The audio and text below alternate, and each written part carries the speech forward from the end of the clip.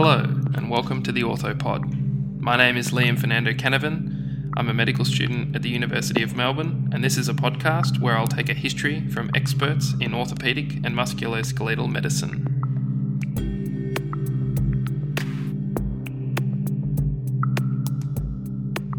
Dr. Sean Stevens is a general surgeon and the director of the General and Trauma Emergency Surgery Unit at Austin Health. Sean has interests in global surgery and has previously completed a Master of Public Health and led project work in Kenya and East Timor. Sean is also the Supervisor of Prevocational surgical training at Austin Health. His background in surgical education includes the completion of a Master of Surgical Education, and he is currently a PhD candidate within the University of Melbourne Department of Surgery, investigating the use of multidisciplinary simulation in trauma care. Welcome to the Orthopod, Sean. Thanks, Liam. So, in a few months, it'll be a year since you started the General and Trauma Emergency Surgery GATES unit at the Austin Hospital. As the director of GATES, can you explain what the unit does, which wasn't already available at the Austin, and what was it like setting up a new surgical unit in a big metropolitan hospital? Yep, so this has been a real privilege to be involved in setting up a new unit at a tertiary hospital. So the background to GATES is there's two areas where Austin identified it was underperforming. One was in getting patients access to emergency general surgery. So patients who'd come in, been admitted, and they needed a appendectomy or cholecystectomy, and there's this delays in getting into theatre to get their surgery, which is leading to bed block and elective surgery getting cancelled. So that was one issue. The other was around trauma. So from when I was an intern here in 2009 to now, the trauma workload's increased enormously. And although Austin's a level 2, what's called a level 2 trauma hospital, with Royal Melbourne and Alfred being the level 1 trauma hospitals in Melbourne, as a level 2 trauma hospital, we're seeing a lot more trauma come in.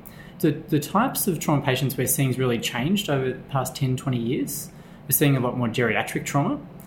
What that might look like is someone over 65 has multiple medical comorbidities, they might be anticoagulated, they've had a fall from standing height, and despite that low energy mechanism, they've still managed to sustain an impressive list of injuries like intracranial bleed, maybe a spinal fracture, maybe a few rib fractures. And their care is quite complex and often involves coordinating neurosurgery, thoracic surgery, orthopaedic surgery, as well as acute pain service and general medicine.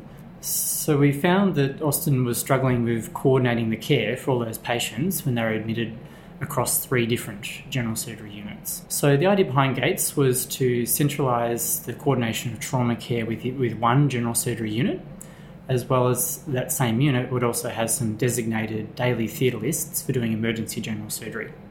So there are 2 aims, to coordinate trauma care and better access to emergency surgery. And how's it been, how's things changed since when you first started it to where we are now? I think what we've seen is in the space of trauma, while a lot of us who've been involved in this space were aware of the increased trauma workload, I think now that we have a unit that's really focusing on it, it's unmasked that workload even more so. So we're admitting under our unit about 15 trauma patients a week, majority of which are quite complex and will involve the coordination of multiple units. And particularly in the geriatric trauma, the patients have their own particular needs, and developing various protocols and policies around that, which we've been doing, I think is significantly going to improve the quality of care we can provide for that patient group. So it's been pleasing to be part of that process, and there's a lot of people and teams that have been contributing. And then from the point of view of emergency surgery, I think we've been able to achieve getting people to theatre a lot quicker. For the emergency surgery, getting into theatre, getting home safely and quickly, and then hopefully freeing up a few more hospital beds. COVID, of course, has disrupted things, but as we get back to trying to tackle this enormous backlog of elective surgery, having an efficient emergency surgery pathway is going to be really important. So in addition to your role as the director of GATES, PhD candidate and elite marathon runner, which I'll get to later, you've also been a medical officer in the Army for 10 years. What does that entail, and how did you get involved in it?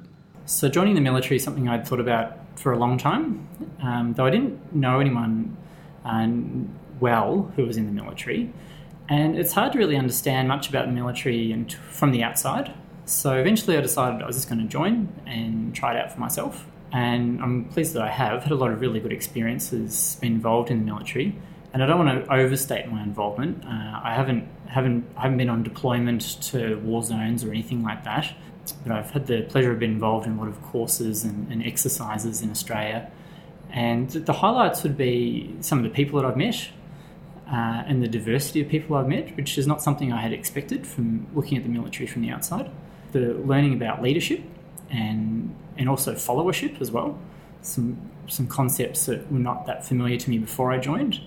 And these skills are just so useful in any aspect of life, and particularly useful in surgery and in my role with Gates as well. So it's just been a fantastic experience. In terms of what I actually do, so there's a few different aspects to it. Most medical specialists will be within a particular unit. It's called 3HSB, which is what I'm part of.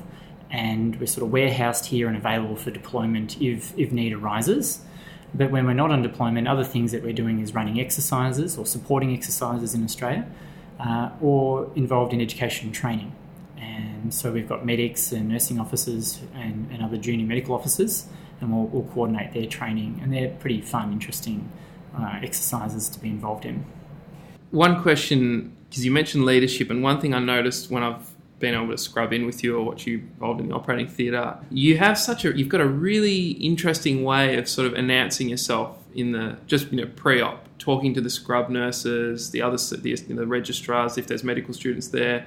You sort of, not in an arrogant way or anything, but you walk in there and you say, "Hi, I'm Sean, I'm the surgeon today," and you sort of set the tone that, not that you're going to be the boss and tell everyone what to do, but this is who I am and I'm here to perform the surgery today. Is that something you've always done, or do you feel like maybe your sort of leadership skills drew anything from being a medical officer? I think it's a really cool thing that you do when you start an operation. It's an interesting observation. Certainly the military experience and trainings helped with this. Going into the military, to be honest, I wasn't sure if I'd fit in with my personality type. I don't have a loud, domineering personality style. And I had this conception that was what leadership was before joining the Army. And having been inside Army, I've realised that that's not the case. There's many different styles of leadership that can be equally as effective. And what the Army trains us to do is develop our own leadership philosophy. And so that's something I've spent quite a few hours reading, thinking and writing about. And it's a very useful personal exercise to do to work out, this is how I'm going to operate as a leader. So what you've observed is my leadership style that works for me, suits my personality, and that I think is effective. Yeah, I think it's great. It's certainly something that I think I would like to adopt in, whether I'm playing cricket or in the future, should I be fortunate enough to get into a surgical training program and end up like you. I think it's really interesting. Your leadership obviously is something that you also, those skills you take into your teaching as well. And it's famously said, those who can do, those who understand teach. In healthcare, there's an expectation placed on doctors to practice medicine and teach people like me, a medical student, but often people don't actually have any formal training as an educator. You are someone who's unique in that sense because you're a trained surgeon, but also a trained surgical educator. You've got a Master of Surgical Education. Do you find the classic apprenticeship model of teaching medicine and surgery where, the medical student or the registrar just learns from the master a bit problematic? Could it be done better, perhaps? So there's a lot in this question. The master apprenticeship model or master student model's been used in a lot of different fields: science, medicine, humanities, arts, religion, throughout time and place. And I think we'd have to say that it at least can be successful, given all the people who've gone through that who've achieved excellence in their field. The problem I see with it is about standardisation.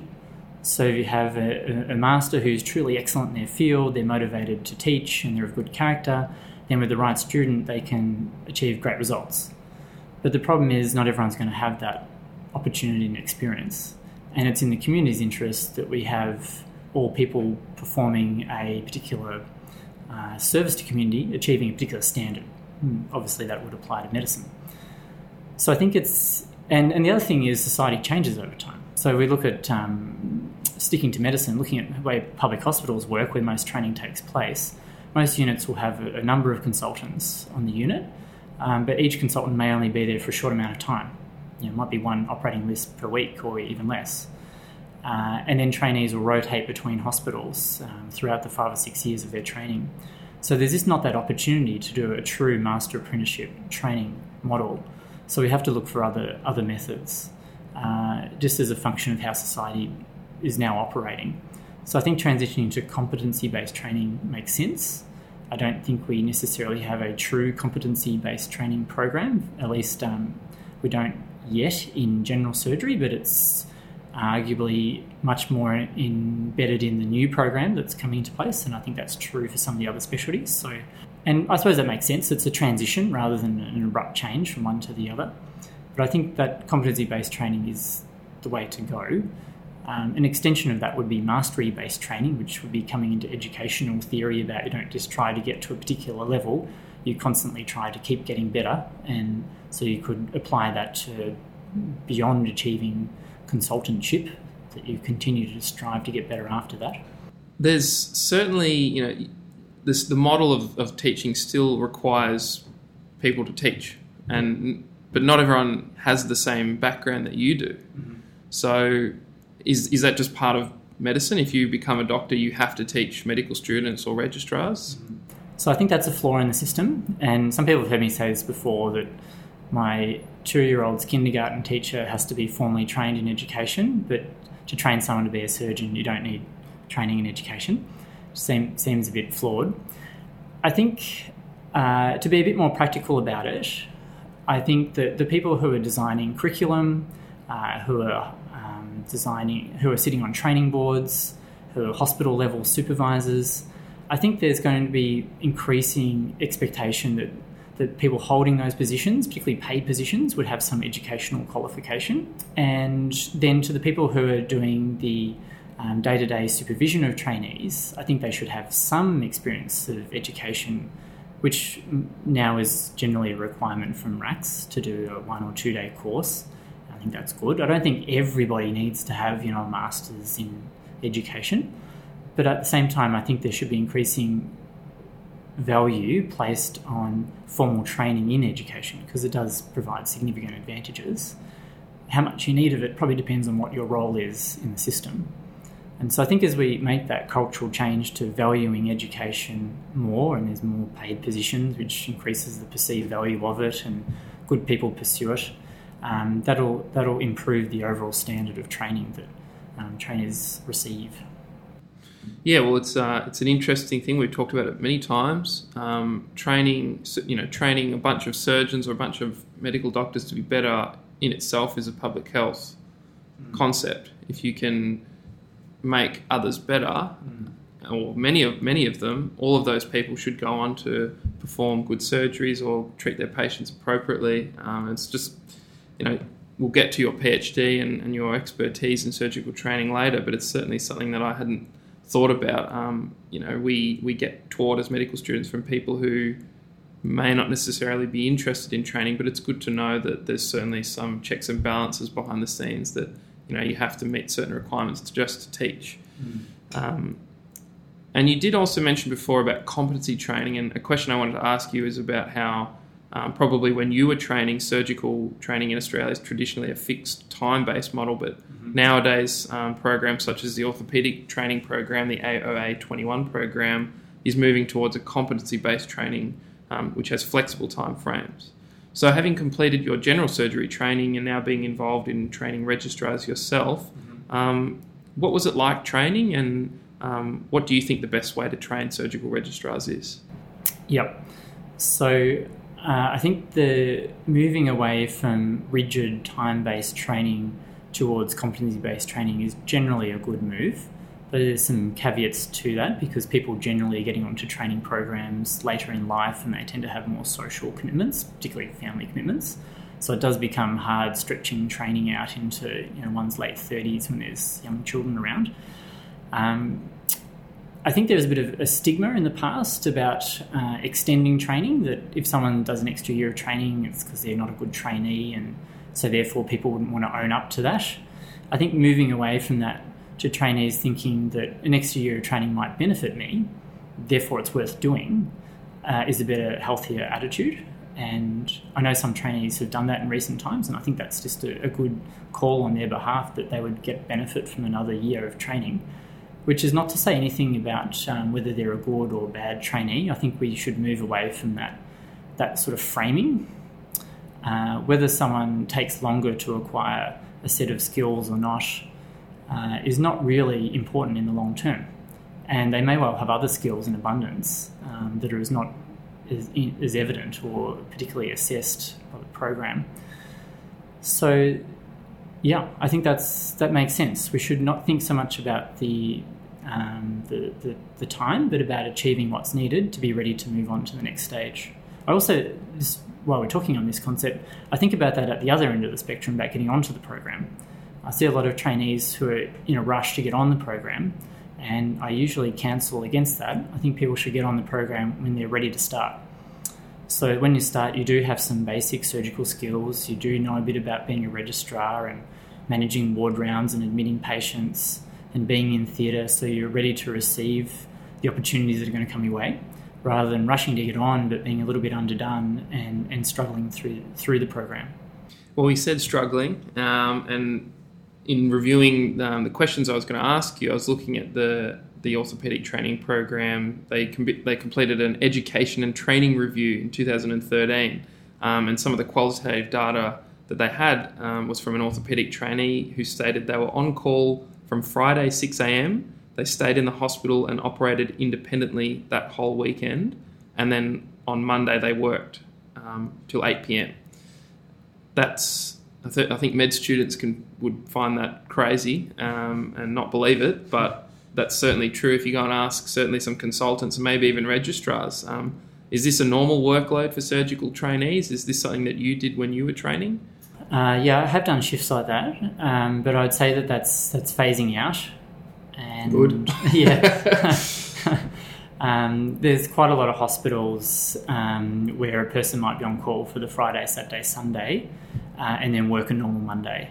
And many of us have done those sorts of shifts and had 1 or 2 hours sleep for 3 nights in a row, which sounds like it should be really unsafe. My experience of it wasn't that it was unsafe, it was just that it was unpleasant. But I'm sure that the evidence is that if you're sleep deprived to a certain degree, it's equivalent to driving a car at 0.05. There's research to back that up. And operating at a certain degree of fatigue, risk starts to come into it. Most hospitals now have moved away from that, and at least in general surgery, will have a night registrar, which gives you a bit of relief. At least you might have a long day, but at least you can get home and get some sleep before coming back. It's probably a little bit more challenging in the smaller specialties where they don't have the capacity to always have a night reg. So I'm not as aware of the experience of plastics and orthopaedics trainees, pretty busy units that maybe not as busy as general surgery, that they're always protected by a night reg. I would dare say there'd still be some places around where this experience will happen. It wasn't that long ago as a registrar and did some of those sorts of hours. But I think we should be moving away from that. And if we look at America, they now have the directives on resident work hours. The limit's 80 hours per week, which might sound like a lot, but I've done lots of 80-hour weeks and don't necessarily find that particularly hard. It just means you can't do a lot of stuff outside of medicine. And in Europe, it's a limit of 48 hours a week, which doesn't sound like much at all to me. But in Australia, we don't have any specific regulations. We just have some guidelines. But generally, things have been moving towards the guidelines, so there hasn't been the need to impose regulation. Right. Well, hopefully by the time I'm in those boots, I'm not having to worry about 48-hour workdays or whatever it is. Let's change topics a little bit. What can you tell me about the St. Francis Orphanage in Nairobi, Kenya? Yeah. So when I think of this, I'm reminded of my naivety and ignorance, which is a healthy thing, I think, to always remind oneself of. So the background here is, as a medical student, I was involved in a charity group that raised money during the year, and over summer we went over to this orphanage in Kenya. And the initial plan had been to help with some refurbishments of the orphanage. Some people from the charity group had visited previously and got to know the person who was running the orphanage, and was planning to come back to rebuild one of the dormitories. And that was it. We ended up raising a lot more money than we expected. We raised about $150,000, and we got some significant sponsors from America and UK. So we actually had enough money to rebuild the orphanage, to buy some new land and rebuild a better quality orphanage. The orphanage itself was on a half-acre block. It was a 6-bedroom house with about 200 children living in it. So it's pretty extreme, 15, 20 plus children sleeping in a cement-floored room, which was also their school. So anyway, that was what we thought we were going into. As we got over there and we started doing some sort of health assessments, and we picked up a few problems, and we helped them get access through the local hospital system for their surgery they needed and so on. But we also started realising a lot of the children weren't orphans. They were, perhaps you could describe them as economic orphans. Their family were struggling to finance keeping them within the family and pay for schooling. And this orphanage was promoting itself as a school, and a lot of children had been sent there by their families thinking they were going to this good quality school in Nairobi, when that was not really the case. The school results certainly were not particularly good. So once we realised that, we realised in some ways we could become complicit in this, you could say, scheme. If we were to buy a new property and rebuild a nice orphanage, we might encourage more of the same, more children being dislocated from their family to come to this place. I won't go into all of the details here, but suffice to say that we changed the nature of our program, and we decided a far better program would be to support the children to go back to their families, and we'd have a family sponsorship program. And the one thing I'd say we got right in what we did was we had involved some local people. So we had a local leader and some social workers who were managing the program, and they were instrumental in getting children back to their families. A stipend was provided for families so the children could go to school and buy uniforms and for food and so on. So that just showed to me how little I knew about getting involved in international health or development programs, and realised I need to learn about this before I engage in more, because there's such an easy potential for good intentions leading to unintended consequences. So I went on to do a master's in public health after that, which led to my interest in global surgery. So really you learned about community empowerment and how if you're going to implement some sort of program, in this case, you can't just roll up with some cash and say, we're going to do this. You actually got the community to facilitate what you did. Yeah, I think that's a strong message from what I have learnt about global health, is that any project in international person organisations to be involved in, it should really be led by local people to achieve local people's goals via methodology that's appropriate to the local people.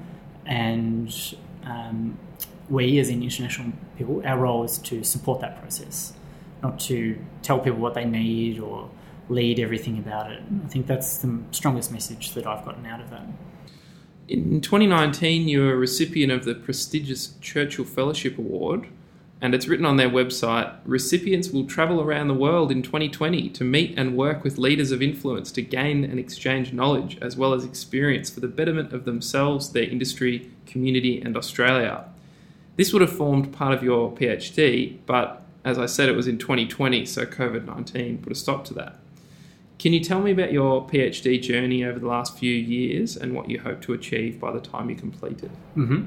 I'm just going to put in a correction there in case anyone from the Churchill Foundation is listening. It was not actually connected to my PhD, and under the terms of the Churchill Fellowship, it can't be connected to a higher degree. So it was actually going to be different. Okay. And obviously the 2020 in international travel became problematic.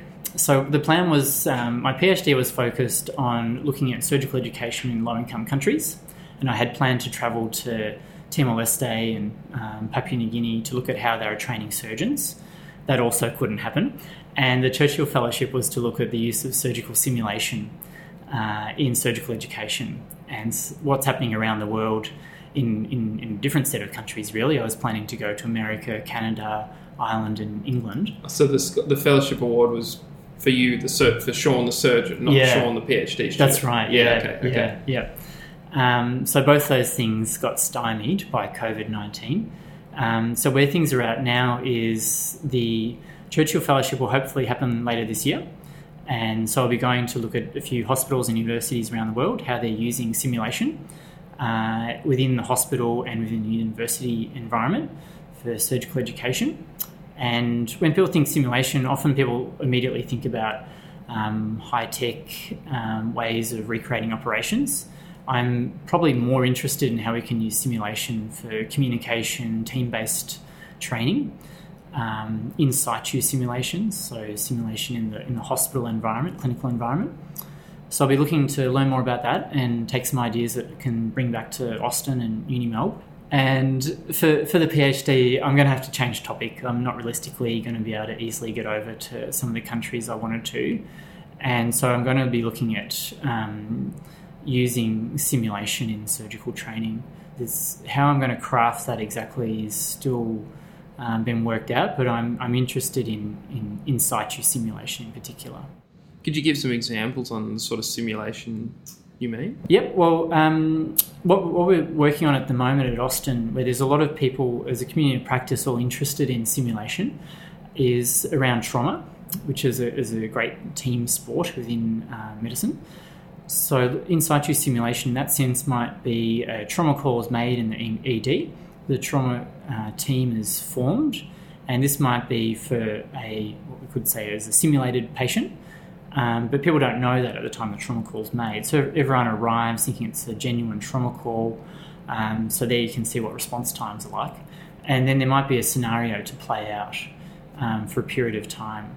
And so by having these impromptu simulation sessions, particularly at a hospital where we don't have a lot of high acuity trauma calls, it's a good way of sharpening people's skills, practicing team formation, communication, identifying where the equipment is rather than needing to do the post-mortem Caesar in ED, which happens once in a lifetime, and nobody can find the equipment. That's something we've simulated, so we know where the equipment is and who we need to communicate to. So it's a good way of troubleshooting system errors and testing out how systems work. So it's not using dummies or cadavers, it's fire drills, war games. It's actually... Yes. Yeah. Oh, that's interesting. So you said team sport, and the OrthoPod is a musculoskeletal health-focused podcast, and so it would be remiss of me to skip over this, which is individual sport.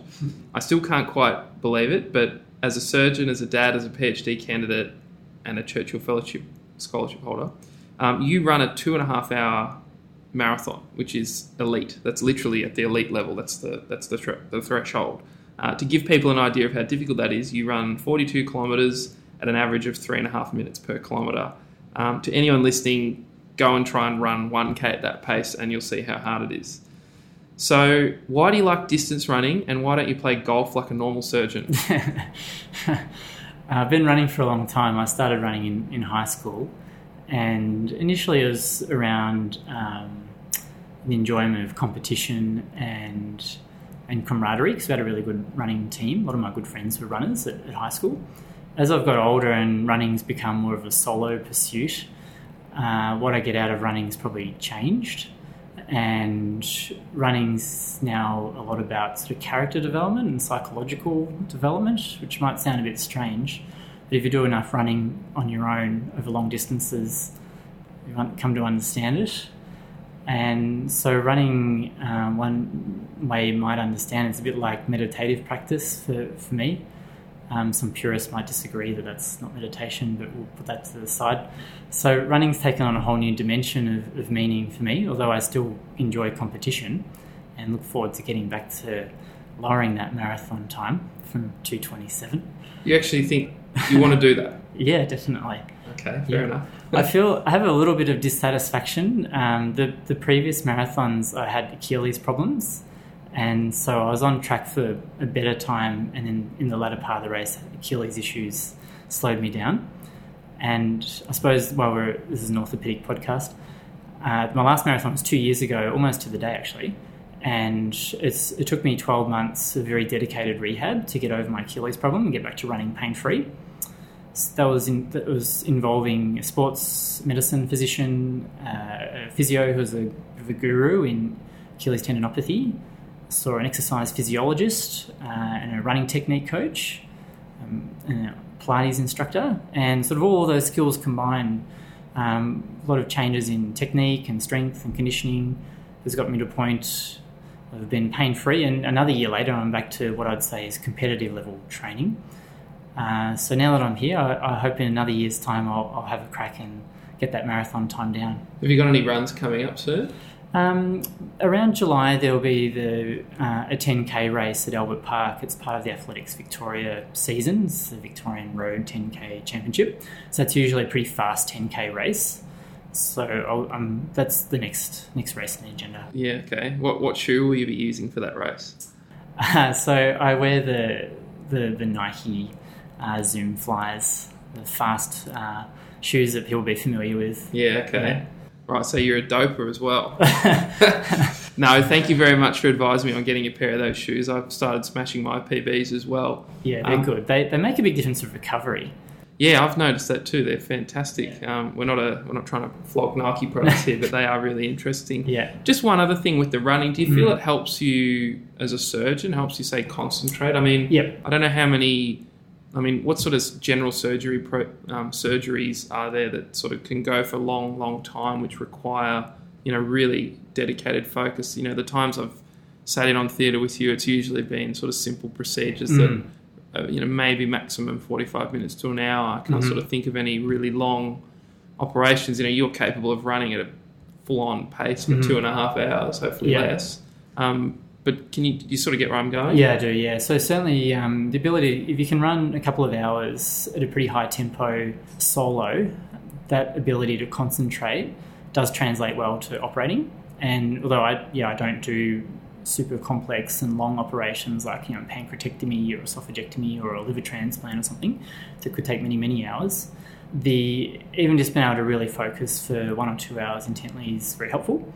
The other thing that running has helped me with is controlling emotions.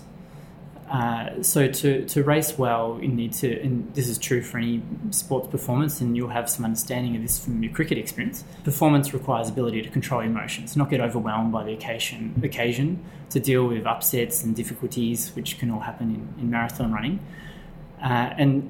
And Roger Kneebone, who's a surgeon and educationalist in the UK, he talks about how surgery is a combination of science, art and performance. And he specifically seeks out performers to learn from them. And I think that's a really good way of thinking about it. So in the operating theatre, there are a lot of stresses around. There's a lot of people to interact with. In some ways, you can perceive of yourself as being on show. And if things are going badly, that can be pretty quite stressful. So what I've learnt from running has helped me to dissociate from that and not take on those emotions and just stay focused on what I need to do.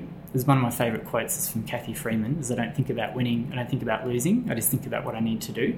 And I just think that's a fantastic way to live. So Kathy Freeman is my spiritual guide. And that's just a really useful way to function in theatre. Just focus on what you need to do. Don't get distracted by external things, and don't let emotions overwhelm you. So running is very helpful for developing that ability. Okay, what a fantastic thing to end on. Thank you so much for your time today, Dr. Stevens. My pleasure, Lane. Cheers. Thank you for listening to the OrthoPod. You can find us on Facebook, Twitter and Instagram by the handle @SOMAGradGroup or on our website somagradgroup.com. See you in the next episode.